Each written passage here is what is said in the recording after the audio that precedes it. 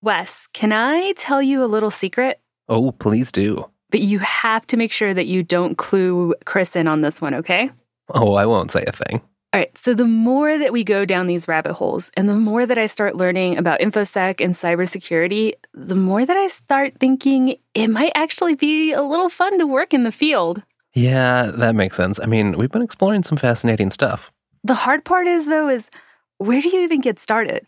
Like, we've talked to so many people and we hear their stories, but it's hard to go, okay, but what do I do? Yeah, there's about 1 million certifications out there. I don't know how you choose what you need to know and what you start learning. Well, I'm not sure if it'll surprise you or not, but I have a friend who has some, I guess would say, advice, maybe mentorship on the subject. No, I'm not surprised at all. Something tells me they might already be here with us. I have to admit that, yep, they may be hiding in the shadows. My friend may have a little bit of experience in some covert operations, but he's here to kind of tell us all about how we can kind of replicate that success. Thanks so much for joining us today, James. Hey, how's it going? Would you mind telling us a little bit about who you are and what you do? I kind of have a different story than most on how I got into information security, but I promise there's a good chunk of it that's relevant.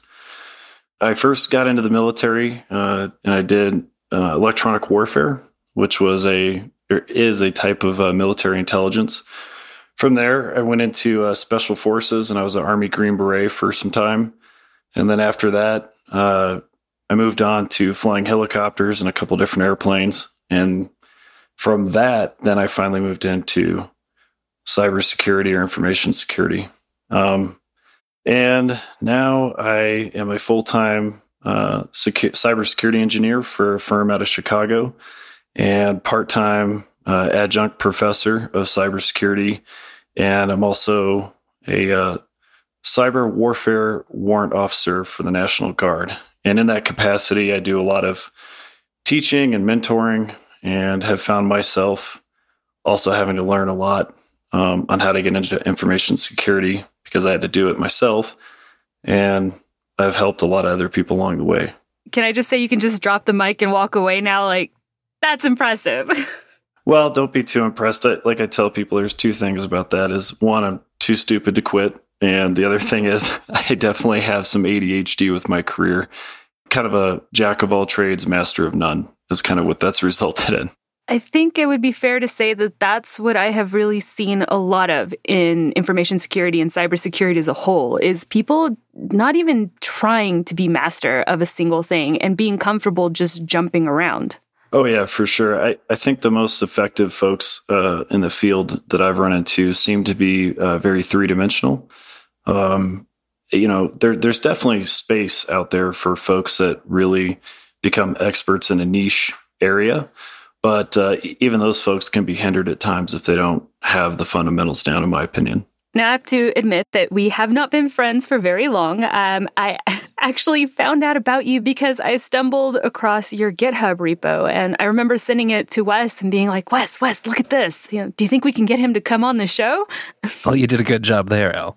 Yeah, I have to admit, I was a bit skeptical at first. I was like, I don't know who these people are. I guess I always have my tinfoil hat on, like looking for if somebody's trying to get the edge, like trying to get a fish, get you to click a link or something. Well, I'm sure that we both did our OSINT on, each other's respective end, but I'm glad to say that we're kind of break down your GitHub repo. And to me, it was just such a plethora of information that I've been looking for on not only the first steps about getting into the field, but really about how important it is to master the basics of technology and of what you're getting into, and not just have kind of that hyper-focused view on InfoSec.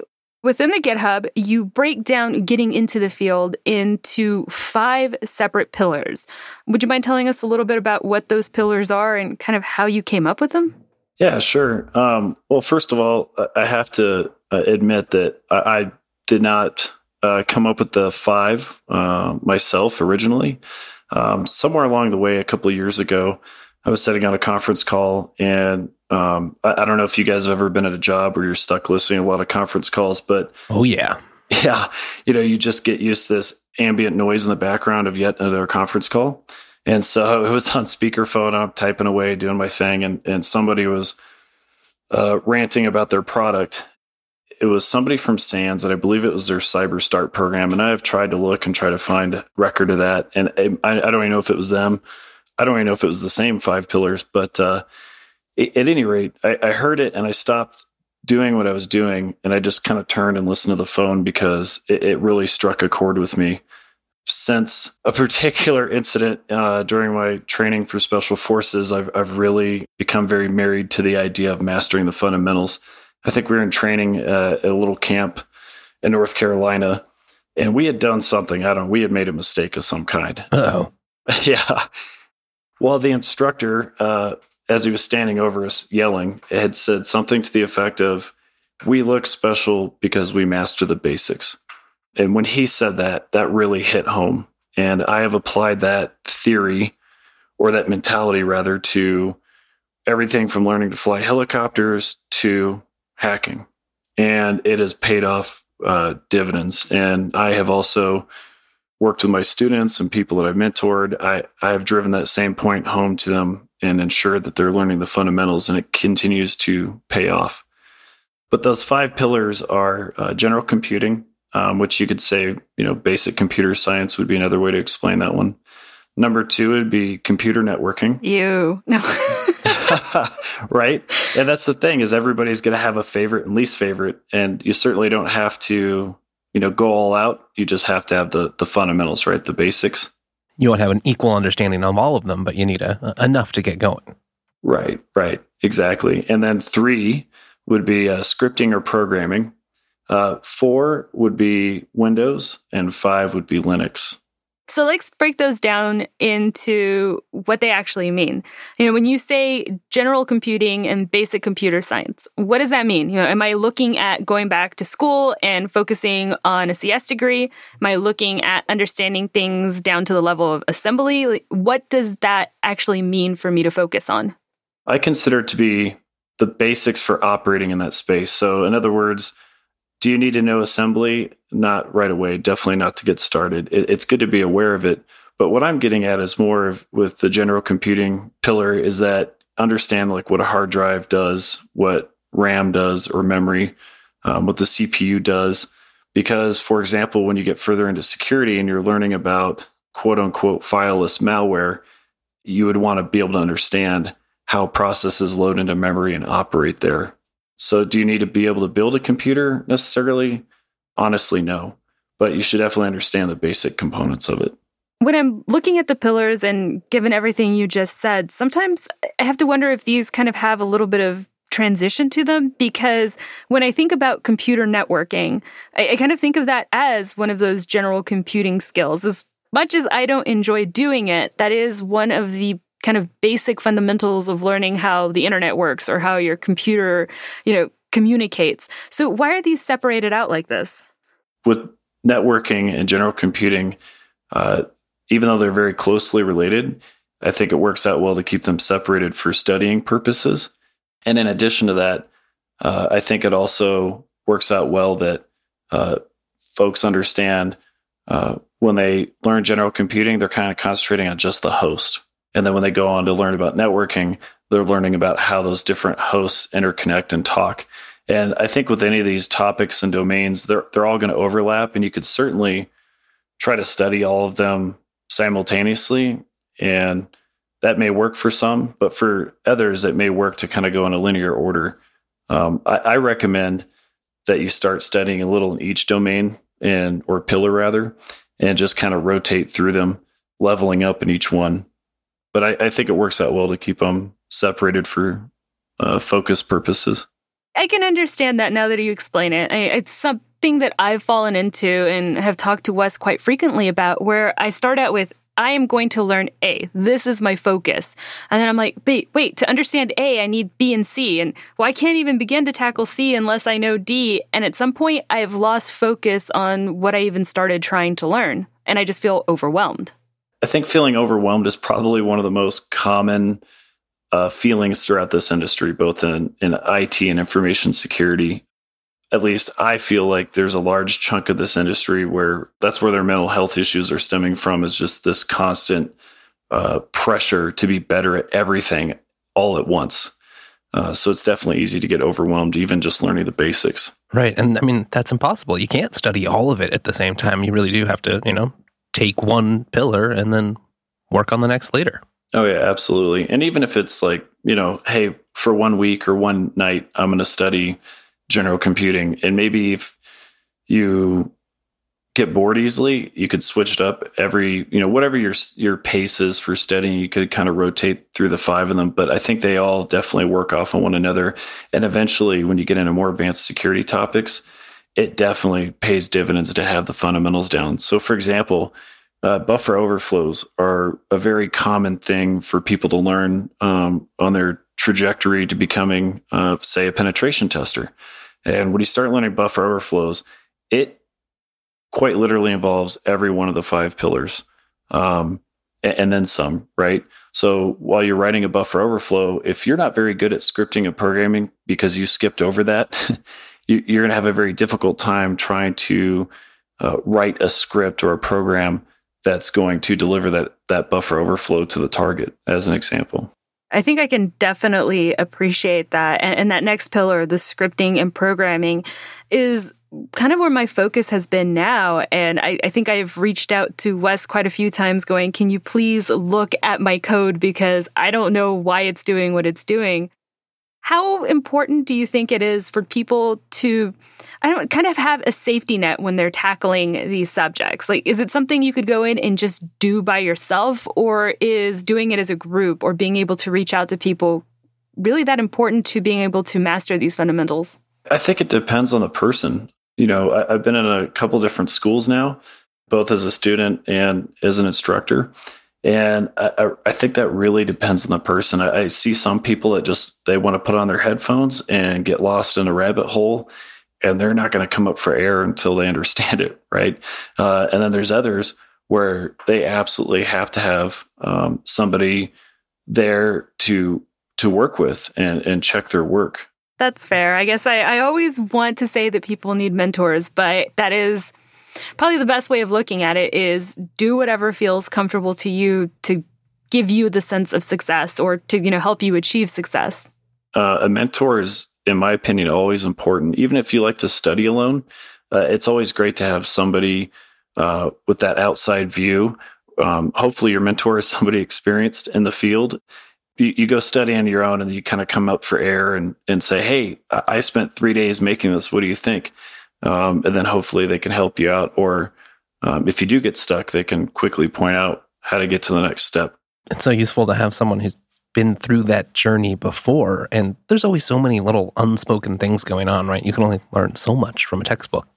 Oh, yeah, for sure. And not only that, I think the other key piece of this is understanding that a textbook will only take you so far, right? So when I learned Python, I thought I knew some Python, right? I had read the books, I had written little scripts, but honestly, I don't feel like I really understood how to use Python until I'd written probably 2,000 lines of it, automating key pieces of my job. And that's where I really learned. And I think that kind of goes with any of these 5 pillars. You're only going to get so far before you have to leave the nest. And once you get that first job where you have to use those skills, that's where things are really going to take off. Suddenly you're in the deep end. Oh, yeah. Yeah, exactly. The next pillar or pillars are the ones where I kind of wonder why they're broken up the way they are. Because I see that one pillar is Linux and Mac OS, and the next pillar is Windows. And I was a little confused to why it's not just one pillar that says, operating systems. It certainly could be one. If somebody wants to tackle it that way. I like the idea of having them separated. For example, Linux. That can be a very deep rabbit hole, and definitely Windows can be as well. And I think that if you have a team of folks put together, it's always best, in my opinion, to kind of have a team where everyone has the fundamentals, but then everyone will specialize in a different area. And I have found that on a team, it's always good to have someone that is the quote unquote Linux person and then someone that's the quote unquote Windows person, right? Because those things are always changing. While someone could definitely learn both really, really well, I feel strongly that it's good to yourself or let a team member kind of pick where they want to go and just go for it and be a master of that domain. And I think that while Linux and Windows have a lot of similarities, there are plenty of differences to keep track of. Well, I guess that's what gave me pause, because if I were to rewrite this, I think I would separate Linux and Mac from being that one pillar, because I know that everyone likes to group them together because they're both Unix based. But I feel that when it comes to security and what you're learning on the command line on Linux versus what Apple has done to, their security sphere, they aren't as comparable as people want to make them. Yeah, I agree. And even as I typed it, I felt like I was kind of shoehorning it in there. But, to be honest, when I thought about it, I was like, well, I'm not going to put Mac OS next to Windows, because I will certainly get involved in a flame war far larger than if I put Linux and Mac together. But, to be honest, I think that it might be more fair to say, if you really understand Unix, right, that you should be able to get onto a Mac and be able to drive around pretty well on the command line. And sure, there's certainly going to be some differences, but I think they're much closer together than, say, Windows and Mac. But yes, I think the same argument could be made for probably different flavors of Linux as well. So it just depends on how much you want to subdivide each one or put them together. You got to draw the line somewhere. Right. But yeah, I have to admit, even as I typed it, I didn't know this particular conversation was coming, but I was like, if anyone ever reads this thing, I'm sure this discussion's going to come up. All right, fair enough. Then we'll leave it at that, as to not have the 20 pillars of mastering your foundation. Right. Throughout kind of our discussion, you did mention a few certifications, and I kind of want to dip my toes in that water because I know it can be a controversial subject, talking about whether you have to have a degree or, the validity of certain certifications. Many times people are, it's just a paper. It doesn't attribute to my success, or it doesn't attribute to what I actually know. I know further on, that's a different case. But for those of us that are just looking to get our start in cybersecurity, this is going to cause, I'm sure, some heartburn for some. So just to even start that answer, I would like to make some things clear, and that is everybody's different. I have seen people approach certifications in very different ways. And I'm going to avoid naming any particular certification here just to save some trouble. Fair enough. There are certainly a large number of certifications where you don't really have to know what you're doing to obtain that certification. And there are others where you really have to master that skill set to earn it. And so I think certifications, it definitely depends on the person, but by and large, there are definitely certifications that when you first get started, that they're good to have. For example, you can earn Security Plus, and you could do that through a lot of studying textbooks or cheat sheets and things like that, and watching videos, right? And never have really been working as a security admin somewhere. It's one that definitely prepares you for that. And I would encourage people to get that certification if they are going to get a start somewhere, for example, in the DoD, right? The DoD, Department of Defense, even their contractors and their sysadmins have to have certain certifications that they consider level 1. Security Plus is one of those. While it may not get you hired right away somewhere, it could be the difference between getting a job and not getting a job in one of those environments. Right, might help get your name in the door, but you're still going to have to pass some of their interview, and there you'll be put to the real test. From my experience, being on both sides of the table, both as someone getting interviewed and someone doing interviews, and I kind of tell people when I'm mentoring them, I'm like, think of the resume as this Trojan horse that its sole purpose is to just get you past the gates of HR and to sit in front of a hiring manager. And when they interview you, that's when your actual skill and technical expertise will come out. But there's so much gatekeeping going on in HR right now. And a lot of it is just based purely on if you have the right certifications to get past them. And then, for example, there are certifications where if you have that on your resume, it instantly speaks to everybody in the room. And for example, one of those is the OSCP, the Offensive Security Certified Professional. That exam, hands down, is recognized throughout the industry as being one that is only held by people who have really mastered the skill set that they're testing you on. And that one tests you, for example, on your basic penetration testing skills. There are lots of other certs that claim to do the same thing. And I'm not going to point fingers here, but there are definitely a few out there where you can buy test dumps for or find them online. You memorize it, you go into the testing center, you ram through the test in 35 minutes, you come out and you're done.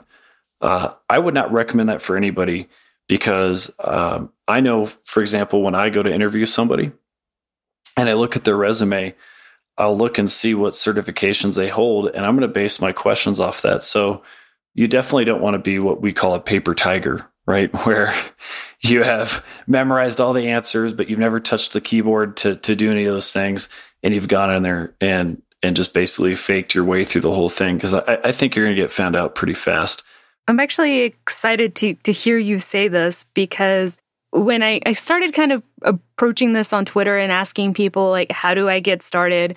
And one of the first things that people said is, hey, get your Security Plus. And somebody linked me to this chart, which we'll link in the show notes, called the Security Certification Progression Chart. It's been updated for 2020. And it supposedly shows all of these certifications. And there's got to be at least 50 on this thing. And which certification goes to what area, like offensive and defensive and security architect. And I'm sitting here looking at this going, like, to me, this is almost like somebody has tried to lay out a career path with certifications, and it just becomes so overwhelming. This is a great opportunity to kind of give a shout out to probably one of my favorite institutes on the planet, and that's the SANS Institute. And full disclosure, I am an aspiring SANS instructor. I'm kind of a fanboy. In fact, they even made it into a poster, and you can get it off the SANS Institute website, where they lay out basically start here, and then you come to this fork in the road and decide if you're blue and red. And then on the blue side, you have a couple more forks. And on the red side, there's a couple more forks. But it kind of starts from left to right. And they lay out what certs they have. Now, of course, they're all SANS certs. And SANS is rather expensive, but definitely worth it. I have had the opportunity to take a few of their courses, and they are game-changing. Every one of those classes that I sat through and then subsequently went and studied for the certification, every one of those I have found myself using them in the real world constantly. They're an amazing institute. For other certs outside of SANS, yeah, I would love to see that chart because I think that's probably one of the top questions that people ask. And I would also encourage people to not necessarily get married to anything right away. When I first started, I was convinced I'm going to be red team all the way. Penetration testing is my thing. Defensive forensics is for the birds. That's boring stuff. I don't want to do it. I really enjoy both, but there is just something fascinating about the blue side and chasing bad guys. It's a thrill, and I really enjoyed it. It's very rewarding also. I'm sitting here almost kind of holding my breath because in about 2 months, I will start my SANS training. So I'm really excited about this now. Awesome. But I do know that, it's definitely not in everyone's budget, and not everyone has a company willing to, I don't want to say fork over the money, but man, it's a lot of money to go and do this. Yes, it is. I was lucky enough to be scholarshiped. I'm just going to put that out there. Where can people that might not have that opportunity get their start? I know that you have a lot of free resources on, your site, but there's a lot of them there. So how do they pick, this is going to be my point A before I even delve into the rest of these links? I think the best place to get started is just jump in feet first, right? And as you go along, you're going to find things that really interest you. And I like to always recommend people to start off with learning Linux. And for example, Over the Wire is a great place to kind of dip your toes into the information security pool. So Over the Wire is a free Linux-based capture the flag, and it teaches you Linux really, really fast, while also, without even telling you that they're teaching you security, they begin to teach you basic hacking skills. But as you rotate through the 5 pillars, I think that everyone will kind of start to get a feel for what they like. And because almost certainly as you go through these resources, there's going to be mentions of, pen testing or mentions of forensics and things like that. And I would encourage people to go ahead and look at those and, dive down the rabbit hole every once in a while you're learning and just see what interests you. Now, a lot of our listeners are Linux users, but I'm going to tell them you're not out of the hot water for that, because I've been doing some capture the flags and I found that my lack of Windows skills is just as detrimental than not having the Linux skills, because Windows is definitely developing, and especially with, WSL coming out. And it's going to be a field that is going to require people who have both the Windows and Linux skills. And I think that goes back to your whole point of mastering all 5 pillars. Oh, yeah, for sure. That's a great point. And for example, to kind of pivot off your point here, do you need to be a master of Windows and Windows sysinternals? No. Should you have read the Windows sysinternals book cover to cover? Absolutely not. Okay, good, because I have not. But yeah, if you're just a Linux guru, right, and you're a penetration tester, when you get a shell on a Windows machine and you don't understand how to drive around the Windows command line, yes, you're going to be at a huge disadvantage. If you don't understand what the Windows registry is or what it does, you're going to be at a huge disadvantage. And same thing with forensics, right? Or penetration testing, take your pick. But if you're a Windows person and you're very married to that, if you get a shell or you're given access to a Linux machine, you're trying to drive around on that, you're going to be at a huge disadvantage if you don't understand the fundamentals of that operating system. I know that a lot of people are probably, listening to this and going like, I don't even know. Like, there's just so much. And even though we've broken it down for them, it almost feels like, how can I ever accomplish this? How many years is it going to take me to accomplish this? So what advice might you have for them on how to just kind of keep their sanity while they're going down this role? I find myself struggling with that probably every day. And I think everybody in this field does. What I have found that helps is setting healthy boundaries and prioritizing things that you'll never get back. For example, wife, kids, husband, family, people that are close to you. And if you're not married and don't have kids, certainly you probably have some friends that are close to you. But that human interaction is really important. And I say that because I have seen some people really fall victim to that overwhelming feeling that you're not good enough yet and that you have to keep getting better and that you have to learn everything tonight. And I've seen some pretty serious negative effects occur.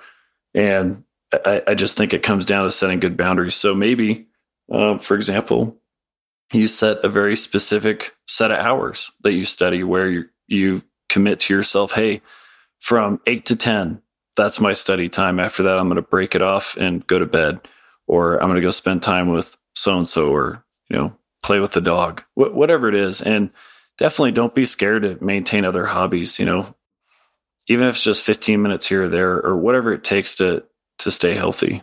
I fear that people believe that they have to master all the basics, that they have to know all 5 pillars before they can even go into that first job interview.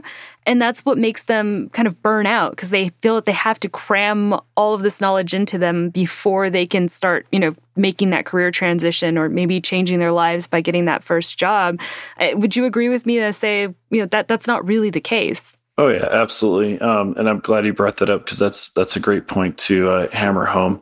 There are plenty of jobs out there in cybersecurity or information security. I know that locally we have, for example, a place that offers internships. An internship here at this particular place they're paying, from what I hear, between $70,000 and $80,000 a year for their internship. Now, that's not everywhere, but there are folks that are getting those internships that probably don't know a third of what is laid out in that GitHub document, right? And they're learning as they go. Now, that's definitely probably a one-off, but yeah, you're absolutely right. You don't have to be an expert to get that tier 1 job. And in fact, I would encourage anybody out there listening that hasn't gotten that first job in cybersecurity to go out and put applications in and try to land that first interview and see what they're asking, because you may surprise yourself how much you actually do know and how ready you are. And I hear that a lot where people self-select and they say, I'm not good enough, and they never apply, or they just never take that leap because they're continuously self-selecting themselves out of the process. It's interesting that you say that, because I recently read an article where this woman decided that, you know what, I'm just going to try this. And I commit to putting in 100 applications before I decide that I'm going to quit, that, you know, quote unquote, I am not good enough. And the funny thing is that she probably got about 20 applications in and had to stop because she kept getting calls for interviews and couldn't balance both of them at the same time. But here's someone who honestly didn't think that they were qualified and were proven wrong just by the sheer number of people who were wanting to interview her. That's huge. And I would encourage anybody to, just start sending out resumes. I've done a number of interviews with folks that at the end of it, they thought they had done terrible. And meanwhile, the rest of us sitting at the other side of the table, we're all giving a thumbs up, like, hey, let's get this person on board. And I also will say this: a lot of these interviews, I'm going to tell a secret here, so don't tell anybody. Oh, we won't. A lot of tech interviews are honestly just a way to see who you are and how you think through problems, because a lot of employers understand that you may not know everything, and they're confident that if you're the right fit for the team, they can teach you. And so I have heard a lot of big names in the industry talking about this, where they say, hey, you know, I ask questions until they don't know the answer anymore, just to see how they solve a problem. And that's really what I'm interviewing them for. It's also important for those of you who are going in for interviews to remember that it's not a one-sided interview. You are interviewing that company just as much as they're interviewing you. So ask questions. If they ask a question that you're not sure about, ask for clarification. Include the person that's interviewing you in your thought process, because, as you said, that shows how your thought process works. And it might even enable them to see that you would be a cultural fit because you're a team player.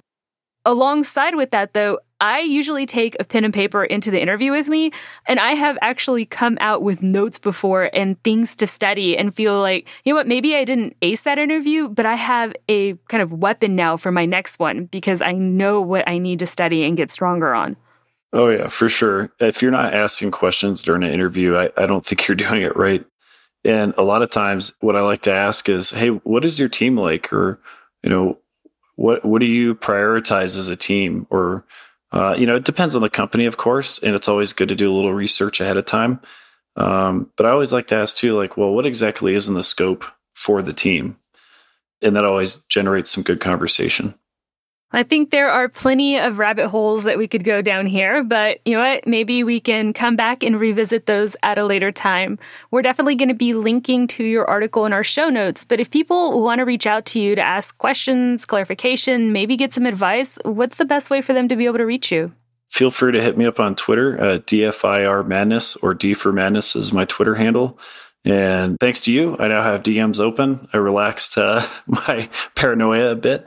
But they are open, and I welcome anybody to message me and ask questions. And I would also love for people to contribute to the document. If you have a great resource, I would love for you to let me know, and I'd love to add it. Well, thank you so much for joining us, James. Oh, yeah. Thanks for having me on. It's been a pleasure. If you'd like to start mastering the basics, we'll have links to everything you need to get started over at extras.show.